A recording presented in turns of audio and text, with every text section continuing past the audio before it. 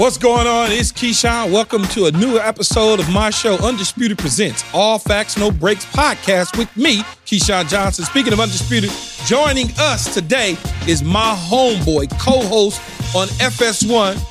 I call him the Playmaker.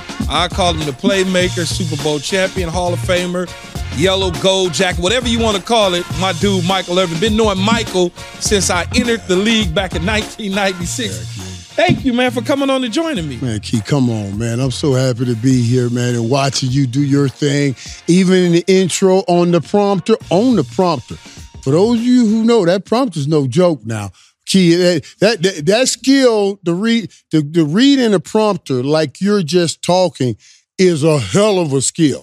so that's a great job. I don't mess with them things. No, over time, no. They hard, boy. They're joking. No, boy. but I actually learned how to read in the prompter from TJ, from Tom Jackson at ESPN when we were together, my dude, along with Boomer. When I first got there, you know, the prompter was like, oh, what is this? Right. You know, I learned to do it, and I'm just, I guess, solid and sound at it, baby. I've been around people like that. You talking about Chris Berman and Tom Jackson. You know, I was on the show.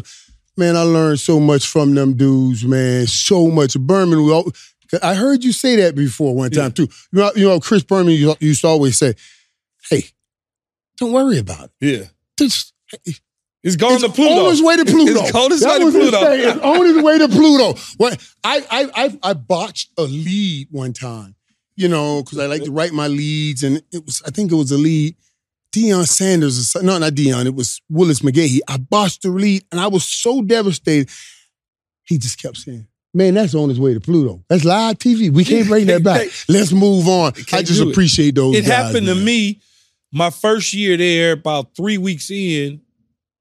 I was talking, and I was on a topic, and I'm just going. Now I got air traffic control in my ear because the director opened up my earpiece, and he's like, camera 2, 1, and I'm like, and I stopped in mid-sentence there, and Tom goes, what are you doing? I said, man, somebody talking to me.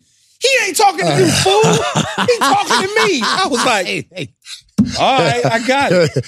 But I got it. It's on his way to Pluto. Let's move on. Let's move on, man. Two great dudes. In this business, people, everybody don't take their time, especially when they're that great, to spend time teaching. Those two always talk when you work with them. No, that's true. That's very, very true. You know, and so I decided I'm put this podcast together. And part of that is I always wanted to do it because I did radio, national radio, I did local radio, I've done all that, TV. I've been in the business 17, 18 years, but I never had a pod. And so, you know, when I got to Undisputed, I said, man, you know, I think I still want to be in the audio space to a degree, digital audio space. So let me talk to the powers that be and figure out how I can put this thing together so I can still talk about things that we don't necessarily talk about on Undisputed. And I could be uncensored at the same time. So and go in long form. And I could be in my own form, have my own fun.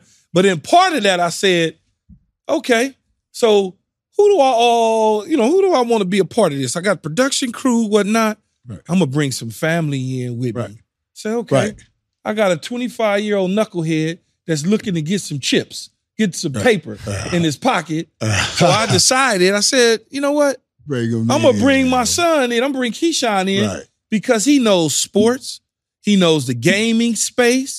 He's intelligent. He's a guy who played the position. So I said, I'm going to bring my son in. So I brought Keyshawn Jr. in with me to go ahead and work on this podcast with me. And he's doing a tremendous job for us, man. You got to, you know what I'm saying? You got to bring the right people around you. And you do, Key. My oldest daughter, Maisha, is the conservator of my trust, you know what I mean? Because I gotta prepare her for my leaving time going to eternity, where we will always all go at some point. Now you've worked hard and built something. Yes. And if you did it right, the family should be able to sustain for a minute on this beyond your going. My dad used to always say, when I was a kid, man, I didn't understand it at first. He said, great men will see farther than they can run. Yeah. Great men will see. That means great men will start things that will outlive them. I see my granddaughters, like you talk about your son, I see my granddaughters, I be kissing them, I say, hey, Papa gonna take care of you from the grave. But Papa gone, Papa gonna still be sending you something. I ain't ready to be a There's Papa nothing yet. greater than that. And you gonna take care of Lil Key from the grave. Our job, and a lot of us didn't have these coming up. No. But we're setting up things that hopefully can take care of our family long after we're gone. Mm-hmm. All right, well, let's start the show off talking the Cowboys' epic collapse. Playmaker, watch what your former head coach had to say about America's team down 27-7 at halftime. Well, first of all, I can't say what I would say now on television, but I'll just say this. Every single one of you, you know how hard we've worked. I don't need to have people pointing the fingers one thing or another. You get your rear end in there and you play the way you know how to play. We can win the game. We're going to open it up. We're going to go fast tempo. Defense, get after Jordan Love. You can't give him that much time. You do what you're supposed to do, we'll win this game. All right. That got Michael fired. He's got everybody fired up. No, Mike, no. Let me get in front of you. Me first, you right now. I could not agree That's more. embarrassing. You cannot. Michael, as the leader of the Cowboys in the 90s, we know you would have had something to say in this situation. Give us your halftime speech. Well, listen, I first of all, I want to say this. Jimmy probably had more fire than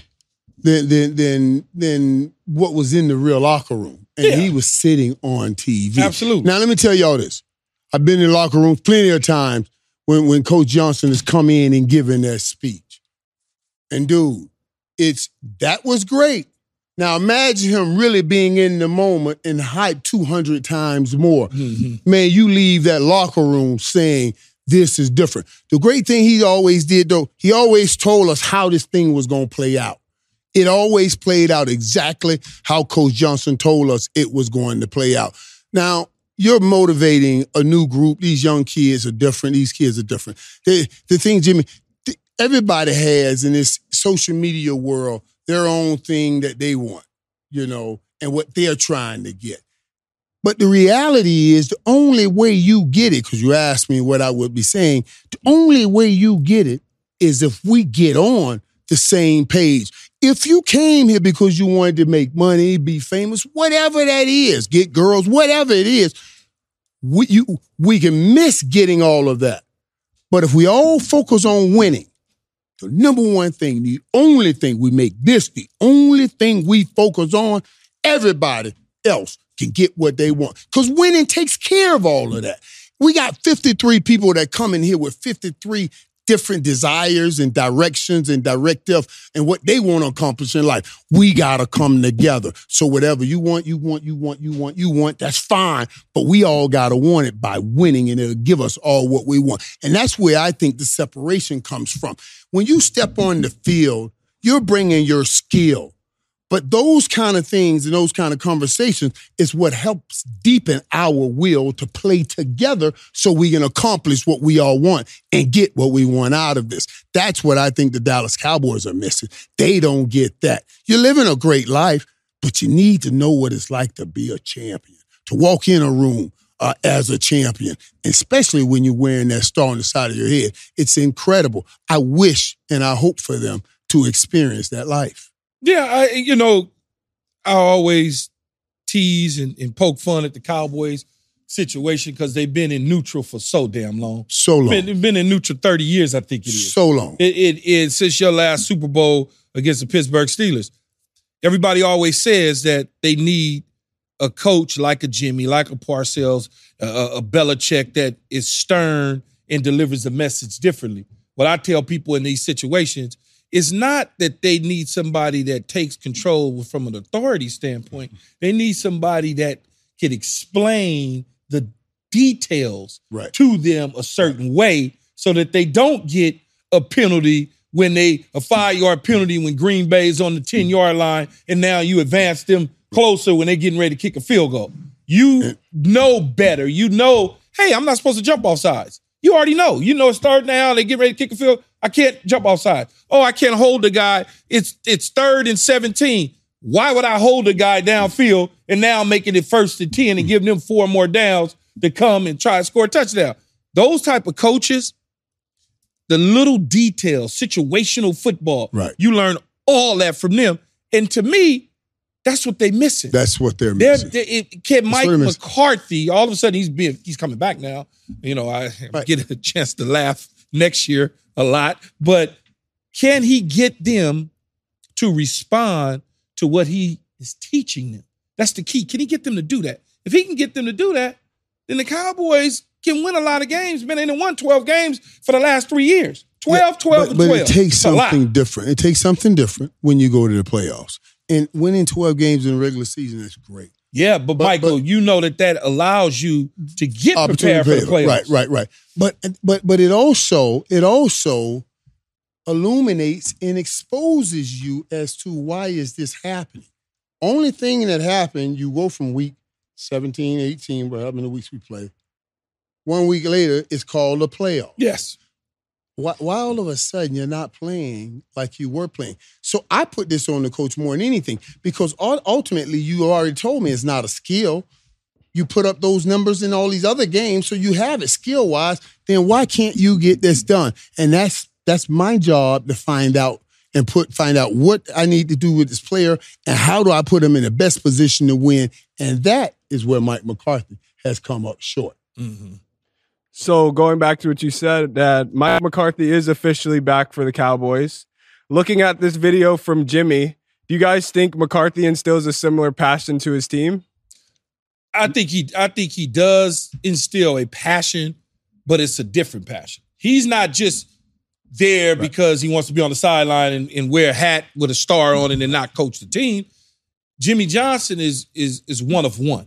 You can't be Jimmy. Mike's got to be Mike. And if his approach is such that it's kind of boring and dull, I played for Coach Tony Dungy. Tony Dungy went on and won a championship. He's in the Hall of Fame. But I left Bill Parcells, which was a screamer, a yeller, a frowner. He gonna scare man. Bill will look at you and you Bill would look at you like you would look at your 6-year-old kid and look at him like, did you just do that? That's how he would look at you. So you already knew.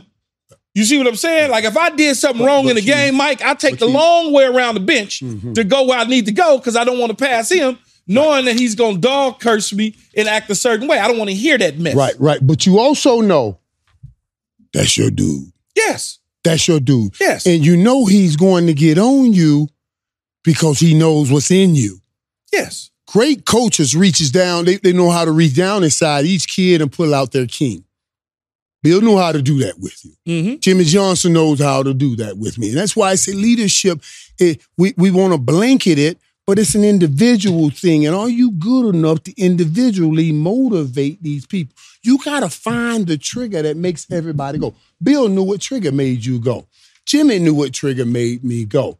You got to reach down inside and find. You cannot have guys showing up in the playoffs like they showed up, looking like they were not ready to play. And the head coach then sitting up here saying, we just somehow we were not prepared to play. How are you saying you're not prepared to play? Would it be, because I'm assuming they don't have a coach on the staff that's like, I don't know, could reach the players at a certain level at a certain time. Could somebody like Eric Bieniemy on that staff work? Not necessarily changing the offensive system or whatever, but could somebody right. That's interesting you bring up Eric, because what did we hear coming out of Washington? That he was too tough. Disciplined. Yeah, he was too disciplined. He's too disciplined. Yeah. That's interesting because and what was Eric coming from? He was coming from a champion. Yeah, champion. He was saying, which I find fascinating, that they would even open their mouth to rumble about it. He was coming over and saying, this is what champions do. I just left them. I know this is what we've done over there. And their first response was, man, you too hard on us. Chuck, are you joking? Are you serious? Wipe all of them out. Whoever says something. When I first got to Dallas, man, it's true story too. When I first got to Dallas, dude, I'm coming from Miami. I left my junior year, graduated after my junior year. I lost 2-3 games. All my years in Miami. I coming to Dallas? We lost the Pittsburgh game. First game, we lose. Catch a curl route. I go and score. I say I scored on Rod Woodson, but Rod Woodson really was chasing me. It was another move. I made touchdowns. Well, my first touchdown on Rod Woodson, like the basketball. When you dunk, who's the closest? I dunked on you. Whoever the closest, that dunk was on you. Rod Woodson was chasing me down. So when he tackled me, I was I got you worried. You know what I mean? But after I scored, they commenced to whooping our butt after that. I mean, they whooped our butt. I was crying like a baby in the locker room. I cried. We won at 15. We went 3-13 that year. I was crying in the locker room after games because I had known not that kind of losing, And guys were coming up to me saying, "Hey, come on, man. It's the NFL, though. You don't do that here." Man, you don't stop touching me. Pick up that check on Tuesday. Yeah. Pick up that check on Tuesday. Key. The next year, I knew Jimmy was coming. Jimmy had already told me he was going. Yeah. Jerry was going to buy the team. Yeah. Because remember, I was a junior leaving college. I had told teams, since I'm a junior, don't draft me. You got to check with me before you draft me because since you're a junior, you can go back to school. They'll lose a draft pick. I could have applied for a supplemental draft. Jimmy came to me at Miami. He said, I know what you're doing in the draft, son. He said, but listen, don't try any of that stuff with Dallas. He said, next year, I'm going to be the head coach in Dallas. I got a very good friend by the Cowboys. This was before I got drafted. Mm-hmm. Tom Landry drafted me, but I knew Jimmy was coming in. Jerry Jones bought the team next year. Boy, soon as that was official. Coach, what's up, Coach? Yeah, I went and met with Coach. If you touch my leg and said, pick up that check on Tuesday, your ass gotta go. In our culture, we say we don't snitch. I snitched. Here. We ain't gonna win no championship with him. Let's get him out of here. And we got him out of there. You can be my friend, but you're not helping me win. You gotta go. It's so funny, the similarities of the stories. My rookie year, 1-15. Coming from USC, winning games and Rose Bowls and Cotton Bowls and being the MVPs. Going out to the Jets. And I got dudes collecting the checks on Tuesday. And so I'm crying I wrote a book, just give me the damn ball because the paint, dude, I'm painting my rookie season because I can't believe, I just couldn't believe Richie Kotite was my coach. And I'm sitting here going, this the NFL?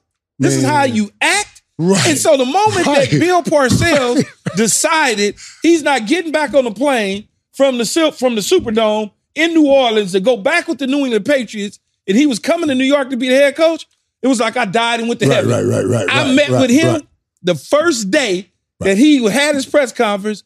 We sat in the room in his office, Michael, and all set up. He had the shades pulled. He had a little lamp, little light on. That was it. It was like an interrogation room. And he said, how much you weigh? I said, I'm probably 225 right now. He goes, how much did you weigh at USC? I said, I'm about 208. He said, I want that guy. I came back, I was 205. The rest of it was history.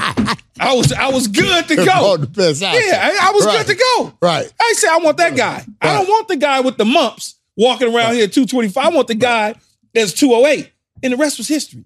Right. So when you have certain that's leadership, reaching down inside your kid, though, because he went somewhere directed. Yeah. He went to where he saw you do some things. He said, okay, that's that dude I saw. That's that dude I want. Key, you want to be the best. Absolutely. Now you got a coach saying, well, I saw greatness in you. I just need you to find that dude. Yeah. I'm with that. Whatever you say, I'm with that. Whatever, I have no whatever arguments. you say, I'm with it. Because you're that kind of coach, and I know you win. Everybody's not about winning, even in the National Football League. And that's a hard thing to hear because you think up here, it's all about the best. It's all about the best. But people have come for different reasons. They come to make money. They want to be famous. I want to win a championship, and all that'll come with it. Absolutely. And you got to find those people. I tell people all the time, if Coach Parcells didn't take over the Jets in 1997, and then my career didn't take off, ain't nothing wrong with working at UPS. Right. Ain't nothing wrong with it. Right. But I'd have a different post job in my career. But the reason is I was able to win. Right. I was able to go into Tampa to a Hall of Fame coach that kept me moving in the right direction. Right. And I was able to win and play well. And then you win a Super Bowl, it's like, People don't understand, once you win the Super Bowl, it's a different level. Different level. You get to walk in that room, and that's a different room that you get to walk in. And you want to be able to walk in that room. And there's nothing wrong with working at UPS, but we started this talking about. Exactly. Nothing wrong with it. Well, we started this talking about we have an opportunity to leave something beyond our time here in time when we go to eternity. I'm just thinking it'll probably be a little more difficult to do all of that working on other places that's not like the NFL.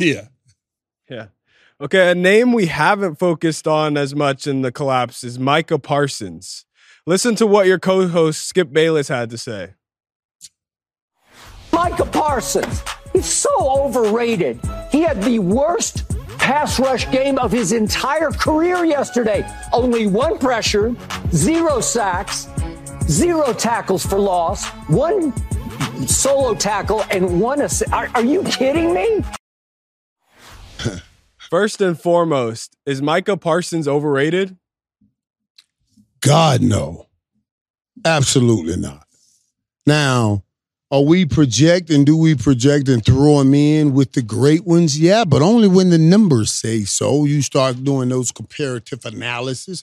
Michael Parsons and ALT, because they've had a number of sacks in the first few years.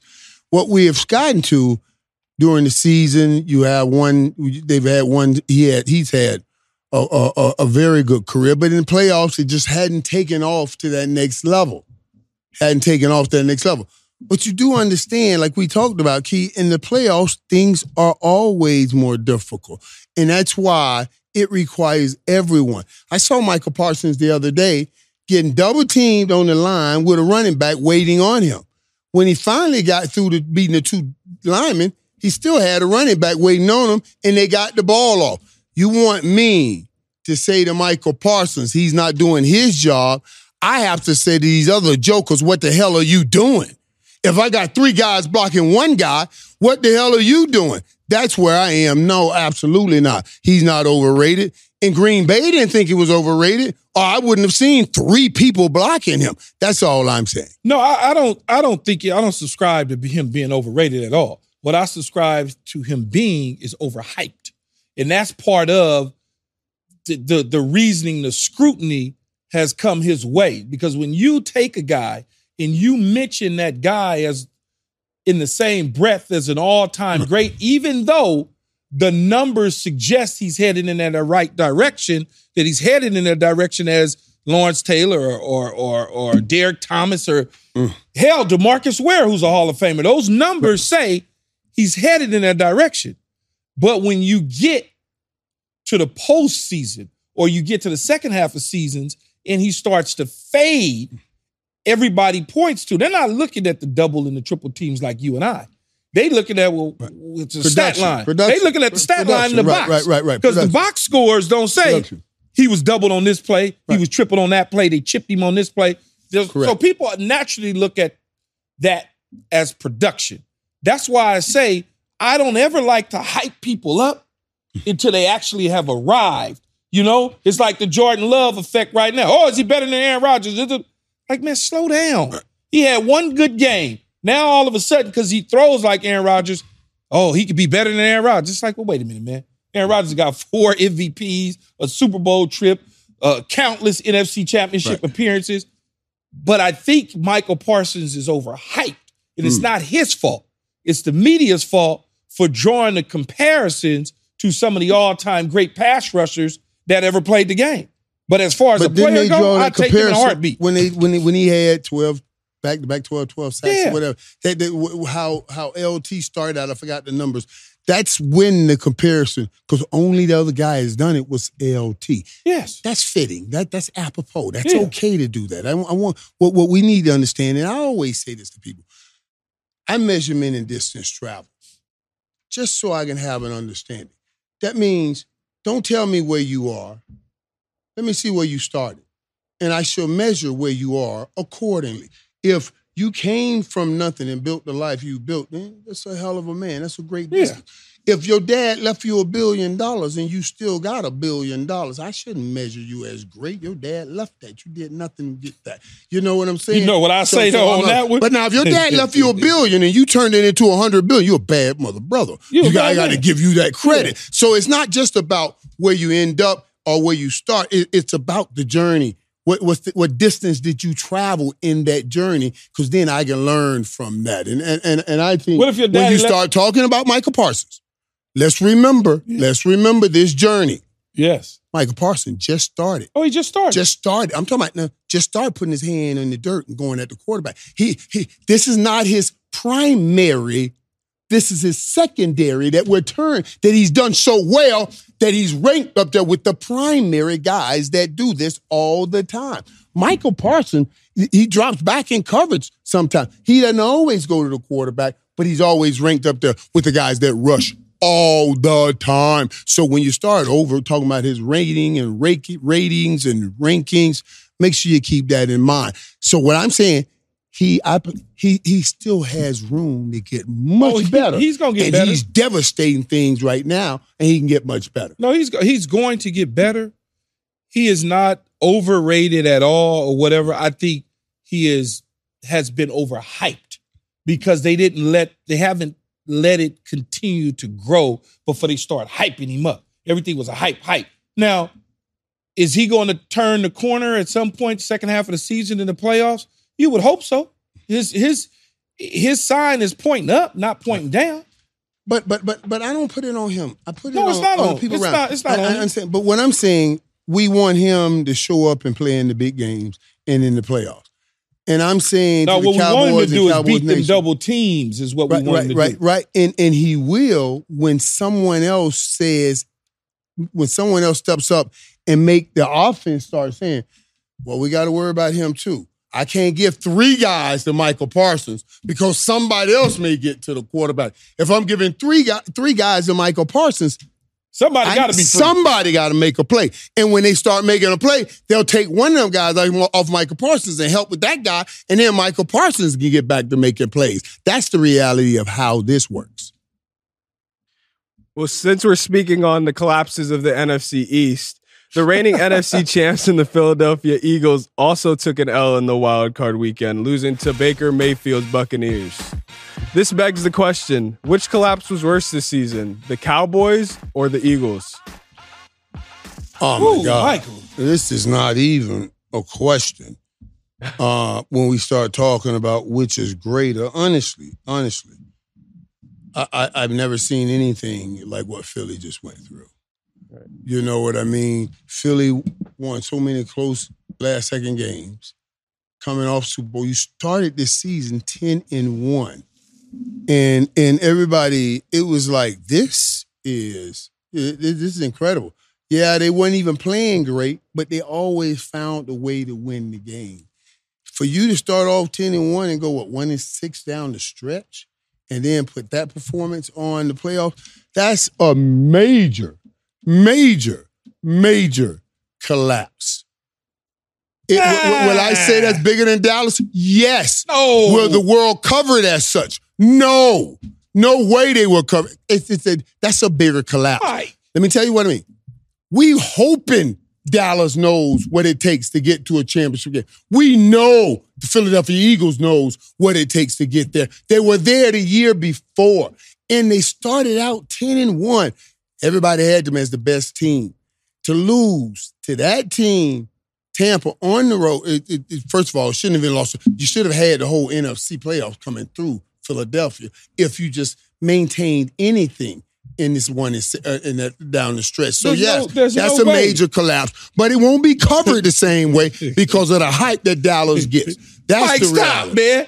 You know damn well the Dallas collapse was bigger than the Eagles. How is that so? Because you just said the Eagles was tinkering along the entire season. I didn't say tinker. I said they 10-1. No, they won late games, which is the most important. No, man, they was squeaking out victories. You can tell that their defense wasn't the same defense. The offense wasn't the same. What did we say all week, all year long? Well, they missed the offensive coordinator. That's not doing the same. Jalen Hurts, something wrong with him. Right. Yada, yada, yada, yada. So on and so on and so on.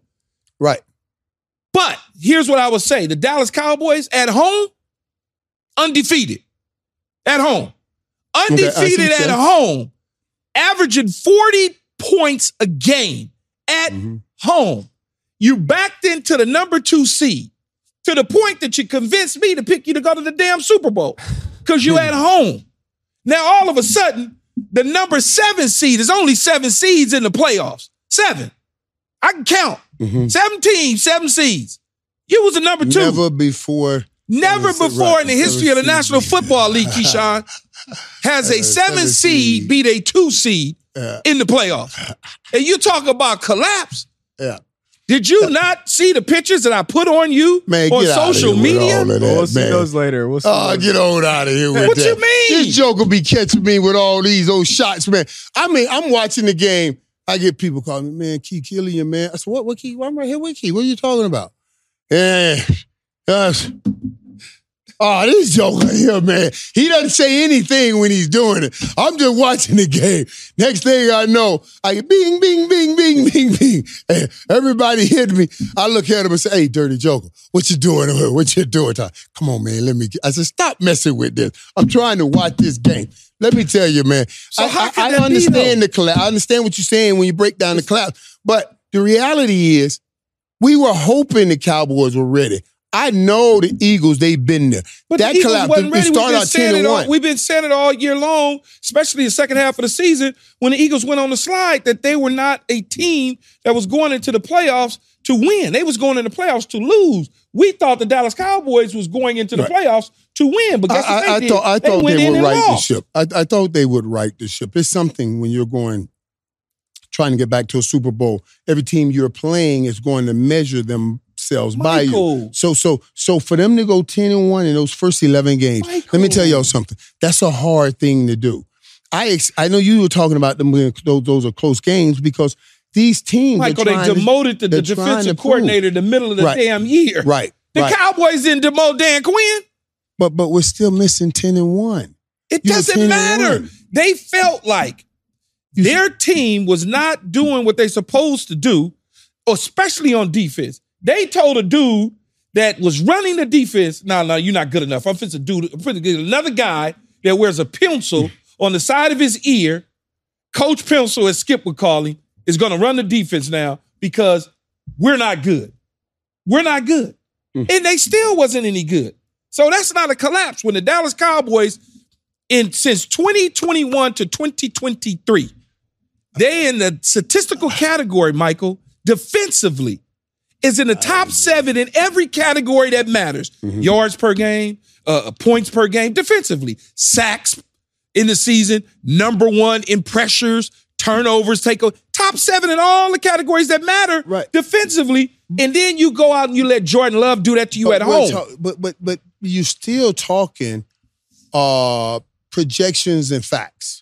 We're projecting the Cowboys can get there. The fact is, Philly did.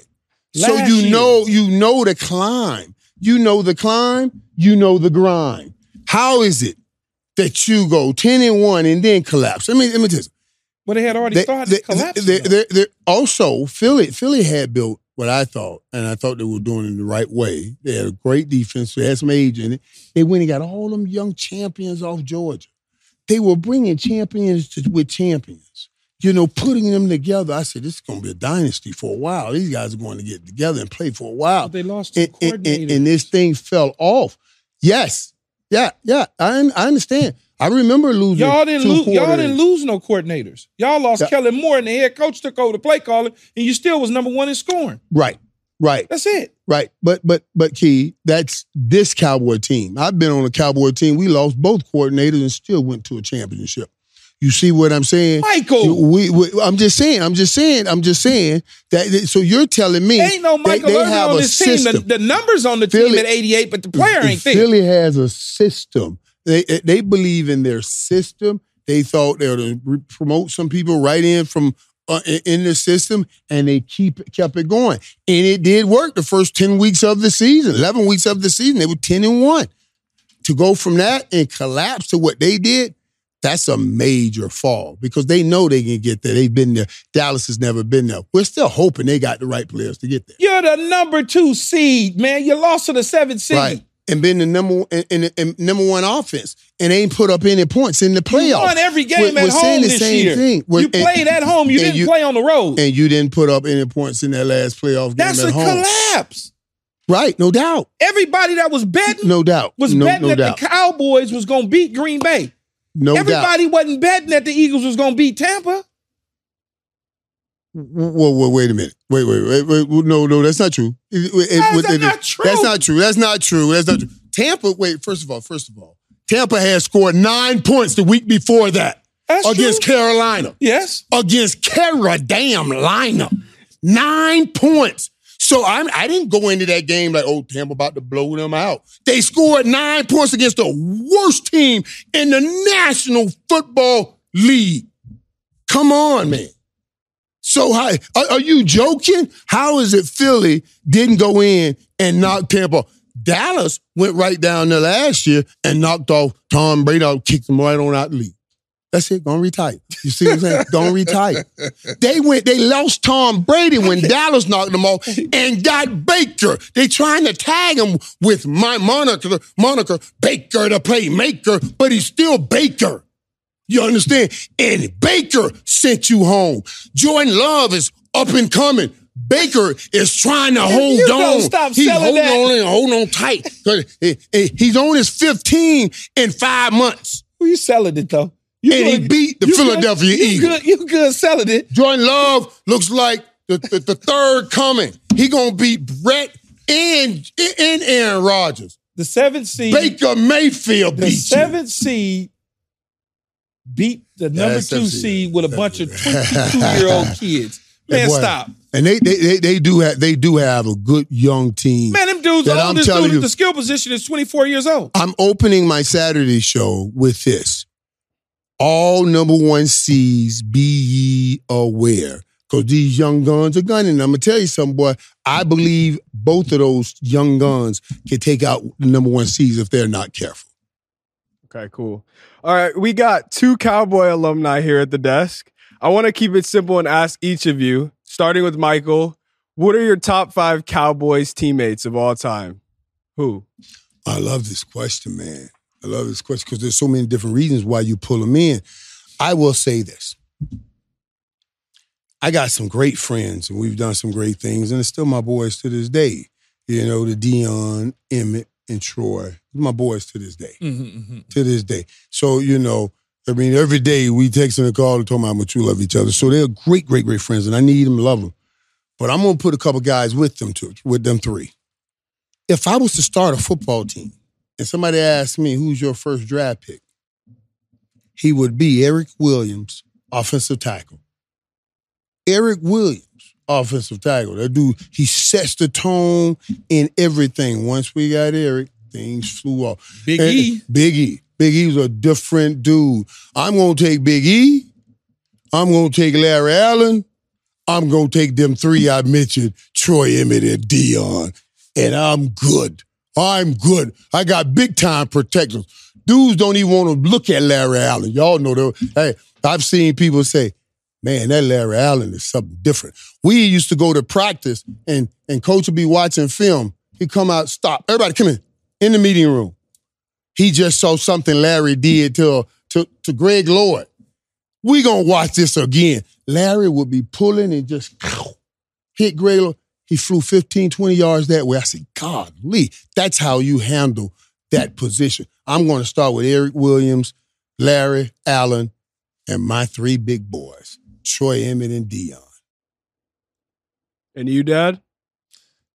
My 5 Dallas teammates? Yeah. I mean, we were sorry, basically. We was trying to figure it out. I'd say Jason Witten, Aaron Glenn. Good dudes. Larry Allen. L.A. was still playing when I got there. Terrence Newman. And DeMarcus Ware. Yeah, them good dudes. Yeah, all them good dudes. All them good. Bill put Larry through something. I'm going to say this. Yeah, no, he did. He did. Let me tell you, I'll share this story. It's long enough now. I can share. I was getting ready to fly somewhere to go work. I got a phone call, from Jerry, and they're like, man, I don't know. I shouldn't tell. I said, man, Michael, man, I need you. Listen, Mike, listen. I said, boss, I'm headed to the airport. I got to fly from New York, LA to work. He said, listen, I need you to go by there and talk to the big fella. He didn't get on the plane, Larry Allen. I need you to go to his house and talk to him, man. Something he got going with Bill. Because Bill pushing her. Yeah. I said, golly, I went over to the big fella house. His wife answers the door. And she said, oh, Larry, they're sending the big people. Michael's out here to see you. I go in the room. Big fella sitting in the room. You know how bad. Yeah. I said, big fella. The team, they already taken off, man. What's going on, big fella? What you got? He said, man. I said, big fella, listen, I'm with you. Whatever's going on, if you got a good plan, we're going to sit right here and hash out the plan. If you don't got a good plan, we need to get you on the airplane right now, big fella. I said, tell me, you got a good plan? No, dog, I'm just tired of it, dog. I said, come on, big fella, let's get you packed up. You know, when he got on the plane, but Larry just, he couldn't, Bill was coming out, he couldn't handle it. Yeah. And I said, Larry, come on, man. Larry, he's just trying to bring the best out of you. You still got great football in you because Bill loved him. Yeah. Bill was never talking about going anywhere. Yeah. He just wanted him to lead the whole crew. And I'll never forget that. I finally got big fella on that airplane. But I was saying, if this big fella if he doesn't want to go, I don't know what to do here, buddy. I don't know what to do. That's a whole different thing right there. Larry was strong as an ox, man. Man, I took Larry out for his first Pro Bowl. I used to joke. I've been to the Pro Bowl with you. You don't need to tell all that. Pro Bowl, dog. And we stayed out all night. All night, came home. We didn't even make it to practice the next day. We came like I've been there with you. Trust me. Let me tell y'all what happened now. The next day, they were doing this contest. You know the contest they do on the beach. 275 pounds. Big fella came to me. He said, hey, Michael, man, mama mad. I said, well, big fella, you just tell her, you just got drunk. We didn't want to drive all the way back. He said, yeah, man. And then they were lifting weights on it. The big fella said, what they doing over there? I said, man, that's a contest. 275 pounds. Many times you can win. You win like $50,000, $75,000. He said, yeah. He said, I can go win and get at the mama. She won't be mad. I said, yeah, dog. You go. Larry went over there. 275 pounds. 46, 47, 48, 49. What's the most? I said, what's the most? He said, 44. He said, you did 10 more, like 54. He said, I said, that's good enough. That's enough, fella. Mama gonna be happy. You can put the weights down and go get that check. Nobody. He is so strong. I mean, God I got hit by him, and I was blocking. And he ran through me. That's a wall. And like you say, G. Lloyd flew about 10 yards. I flew about 5. That's a wall. And I'm blocking. And he cleaned this dude up and he was coming to get mine. And he could run. That's another thing. He could stand still and dunk the ball. Once we were playing basketball, he stood still. Right off double feet, dunked the ball. I swear, the whole rim fell on him. Yeah. Broke the goal. Whole rim fell on him. I said, big fella, let me get this rim. You go to the complex. So he's bleeding and we got to get ready. I threw them people like 3,000-4,000. I said, I'll pay for that basketball goal. Let's go, big fella. And got him out of there, man. But I love my big fellas, man. Big E and Larry, they would go all the time. Those are the kind. See, that's what I need the Cowboys to have now. Some of those kind of go-getters that'll fight back with some real fight. Mm-hmm. Yeah. All right, moving forward, Gerard Mayo becomes the first black head coach in Patriots history. Check out what he had to say in this introductory presser. I loved it. I do see color because I believe if you don't see color, you can't see racism. And whatever happens, black, white, disabled person, I've always, even someone with disabilities, I always, for the most part, people are like, when they're young, they kind of make the spot hot. Younger people know what that means. But what I would say is, no, I want you to be able to go up to those people and really understand those people. So it goes back to whatever it is, black, white, yellow, it really doesn't matter, but it does matter so we can try to fix a problem that we all know we have. Dad, let's start with you first. Right. What's your reaction to this? Well, first of all, he's got the right perspective, Michael, on everything. Being the first black head coach of that football team in that particular region is going to be interesting. It's just going to be interesting, even though he was drafted by him, he played for him, he coached for him, he's been there, so he's part of the community, part of the fabric. Right. He said that because he understands the environment that he's getting ready to enter into. Everybody in the Massachusetts area is not of the belief that the race part of that, or the race element, plays a factor in who you hire and who you don't hire. Not everybody's that way. But there are a section of individuals in that particular area that have issue with somebody that looks like Gerard Mayo being a head coach. That's just the facts of it. You can go to South Orange County, you can go to different parts of Los Angeles, and people feel things a certain way. The great thing about it is he recognizes that. He's not oblivious to it or blind to the fact. And he knows it. That's why he put it out there so that they know that I know that you know that we know that, hey, I'm watching you very closely. He already knows that. Right. And furthermore, that Mr. Kraft is not even worried about that. He's not worried about it because he's looking for a guy who can help his team advance into the playoffs and possibly win a Super Bowl. That's all that matters to him.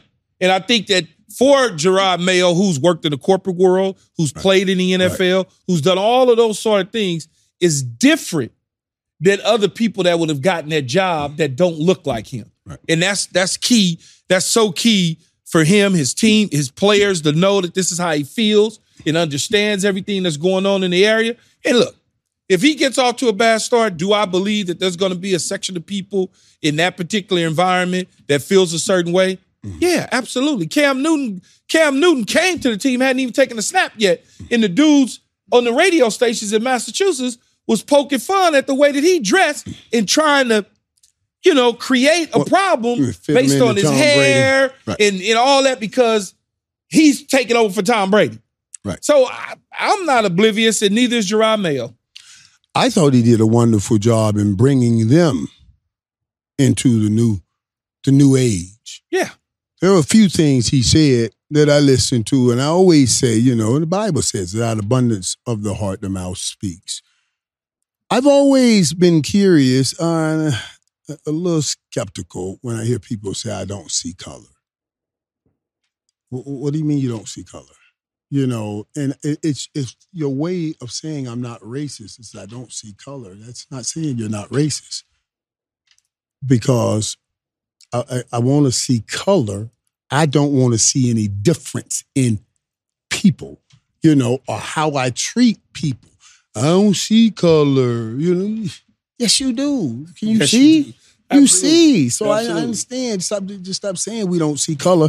We see it and we treat it all accordingly. Yes. That was important, that we can see that we are different, but we're all the same. And let's learn about each other and the differences and make it all a place that we come to get better from and not something that makes us bad from it. That's why I say, stop saying you don't see color. Say, I see a beautiful rainbow that we can do some beautiful things with. That's the reality of it. One thing he said, though, and I thought was interesting, it wasn't even him.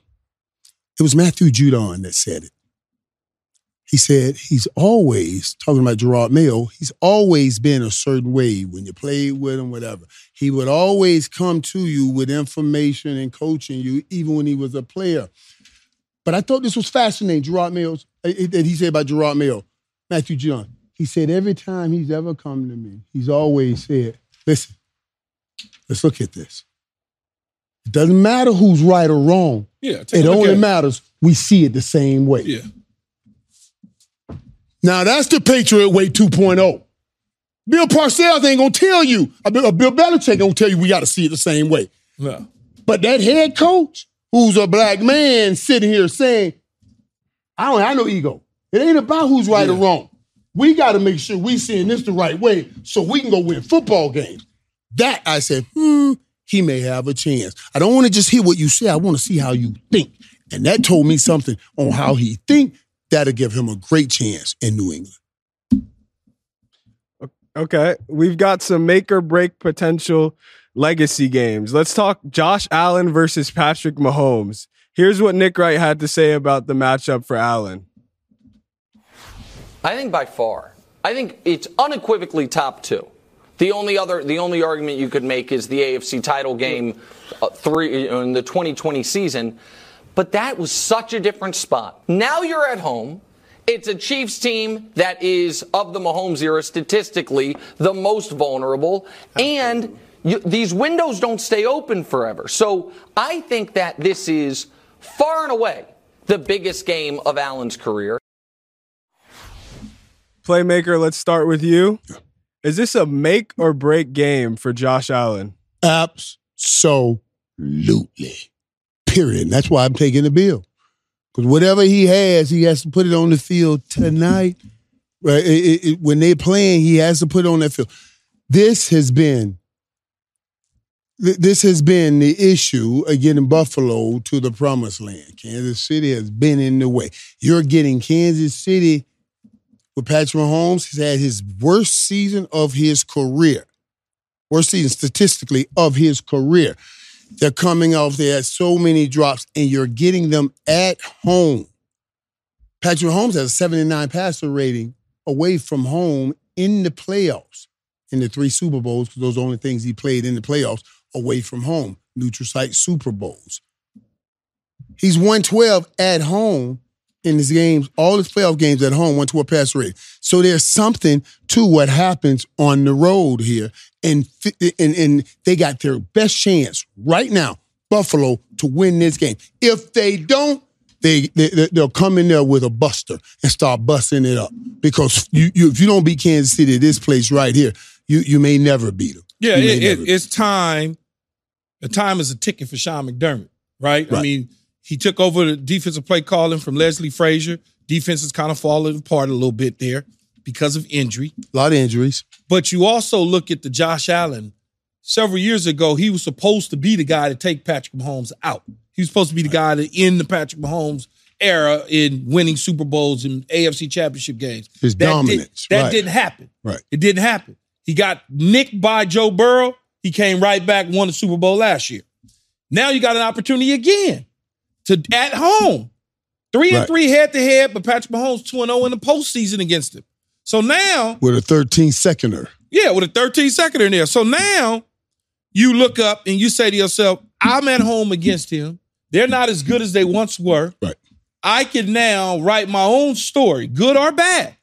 I'm looking for the good one, but it's getting ready to be the bad one because what's going to happen is if you lose this game, like you said, Michael, chances are they're getting ready to clean up a whole lot of mess over there. So you get ready to hit a reset button, start all over again. So familiar faces won't be in that locker room. It'll be new faces in that locker room if you don't take care of business. Now, I personally got Kansas City winning the game. So I'm looking forward to seeing exactly what happened because if Kansas City wins, I'm betting that Brandon Beams is getting a call from the owners to say we got to relieve a lot of people of their duties. Yeah. It's going to be an interesting game. I think Buffalo has to win this game, though, any chance they got. And Josh Allen, I want him to hear this, you can be the most beloved athlete ever in Buffalo. You win this game, get this team to a Super Bowl, a possible chance. I know they went 4 times in a row, but we sent their butts right back home fast. And Josh Allen may get a chance. Josh Allen may get a chance now to set up there even above my great friend Jim Kelly in Buffalo lores if he take care of business. And I believe he will Superman this game. We got an AFC playoff matchup between the Ravens and the Texans. Nick Wright claims no quarterback has more to lose than Lamar Jackson heading into the weekend. Right now, of the 8 playoff quarterbacks remaining, Lamar has the lowest career playoff passer rating, by far the lowest career win percentage, by far. And he cannot fall to 1-4 and have another bad passing game in the postseason at home, rested, healthy as the 1 seed. If it were to happen, DeMonte, where does he start next year in AFC quarterback rankings. Right outside of 5? Mahomes, CJ, Burrow, and Allen. If CJ as a rookie beats him on the road, no one's even going to be able to make a credible argument. Guys, what are your thoughts on this? Do you think anyone else has more to lose than Lamar Jackson? Let me think real quick.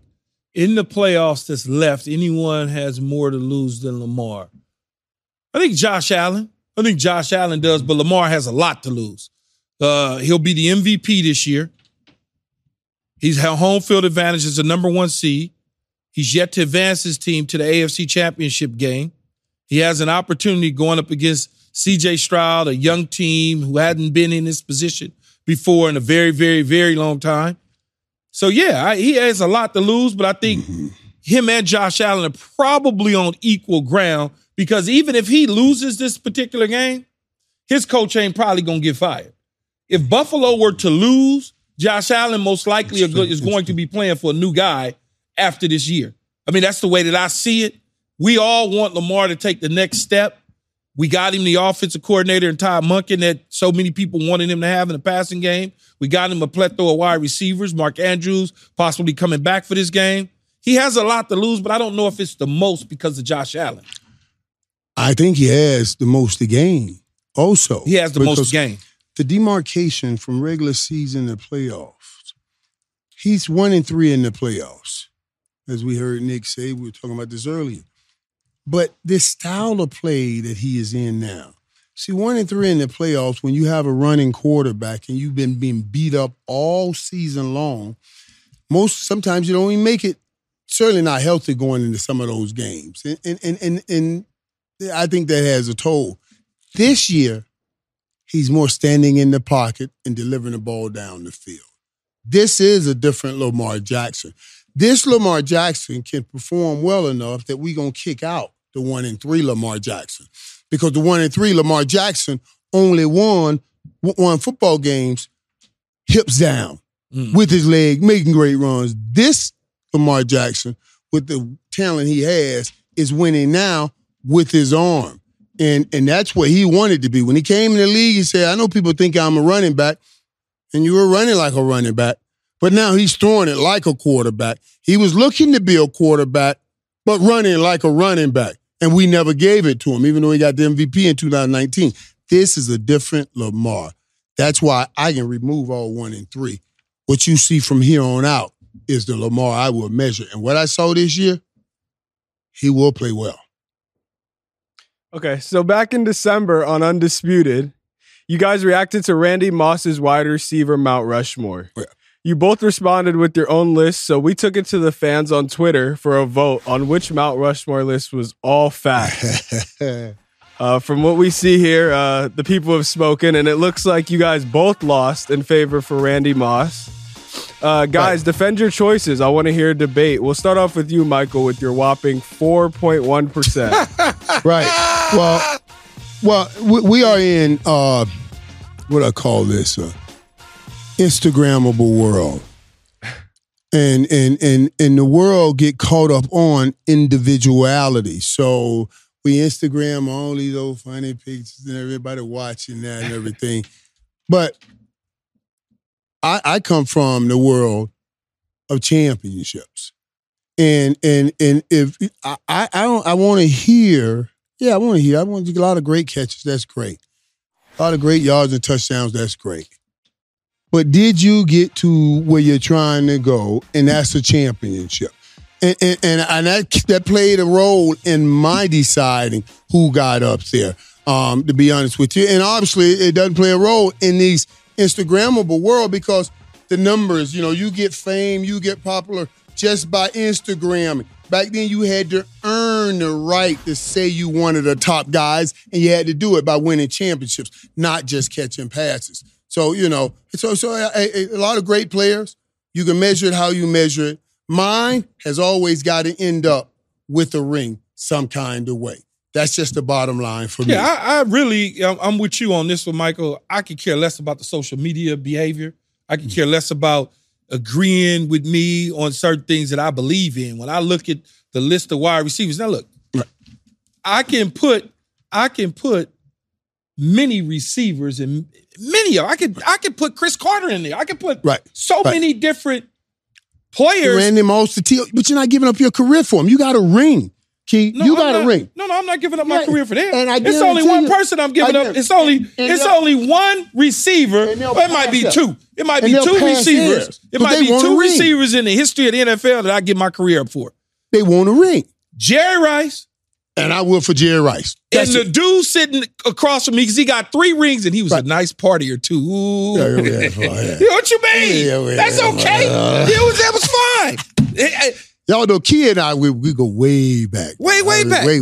Michael and Jerry, the only 2 receivers that I'm giving up my career for.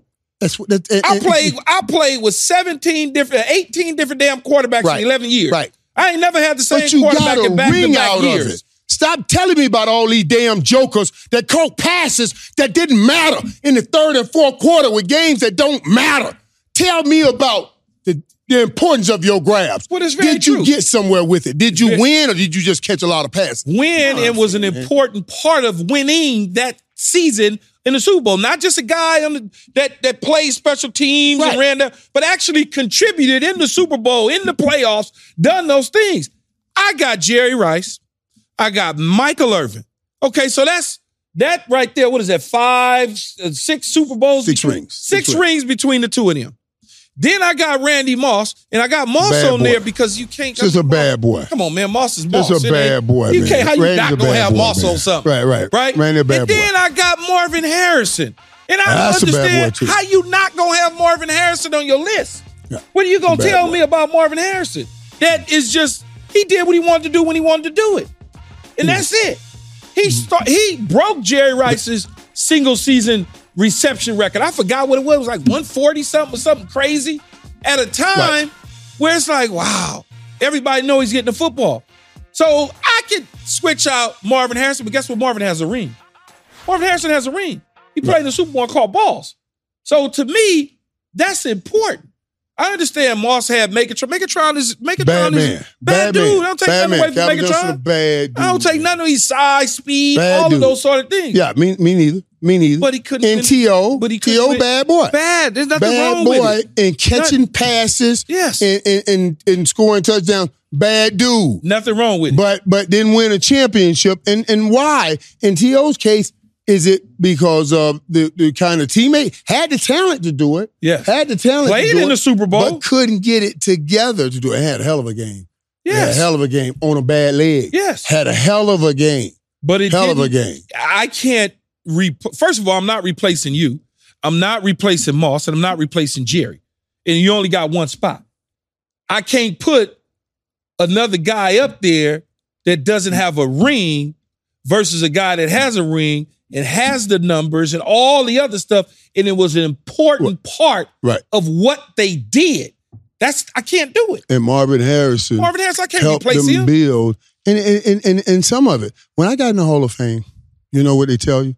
They said, whatever you did off the football field, really by law, the bylaw says you can't even put that in the decision.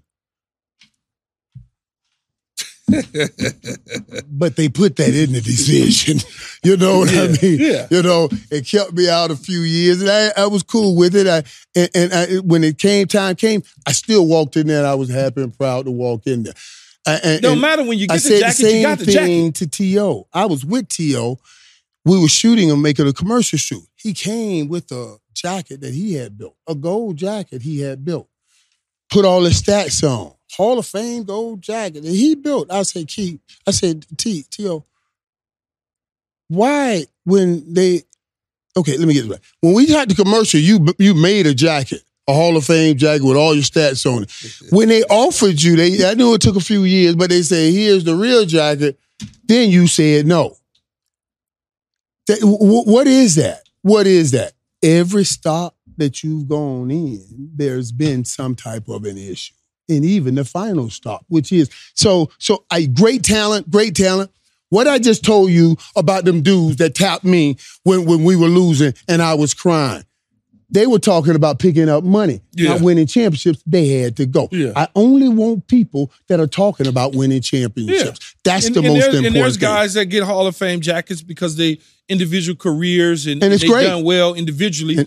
But criteria in certain situations is championships. What kind of team player are you? No one is saying that those players aren't phenomenal and they deserve. No one says that. It just says that along with the statistics, where's the championship rings? It's the only thing that we can have a true measure of because we're not going to play in the same amount of games.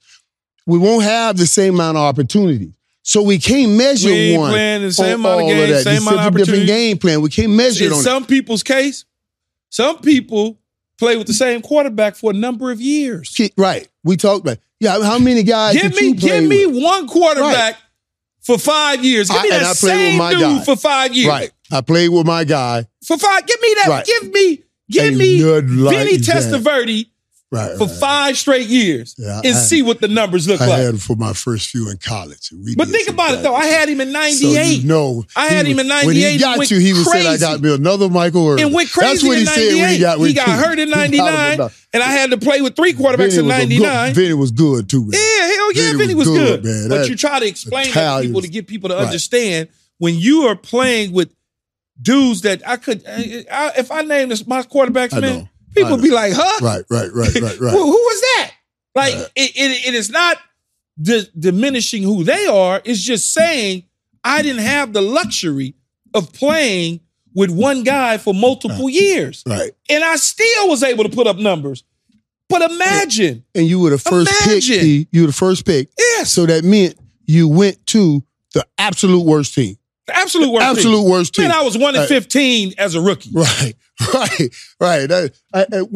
They tried. I told a story. They tried to get me to stay because I left after my junior year, and that's the carrot they laid in front of me. Excuse me. They said, "Listen, we're going to put you up for the Heisman." I don't care about no damn Heisman. I gotta get my family out this ghetto.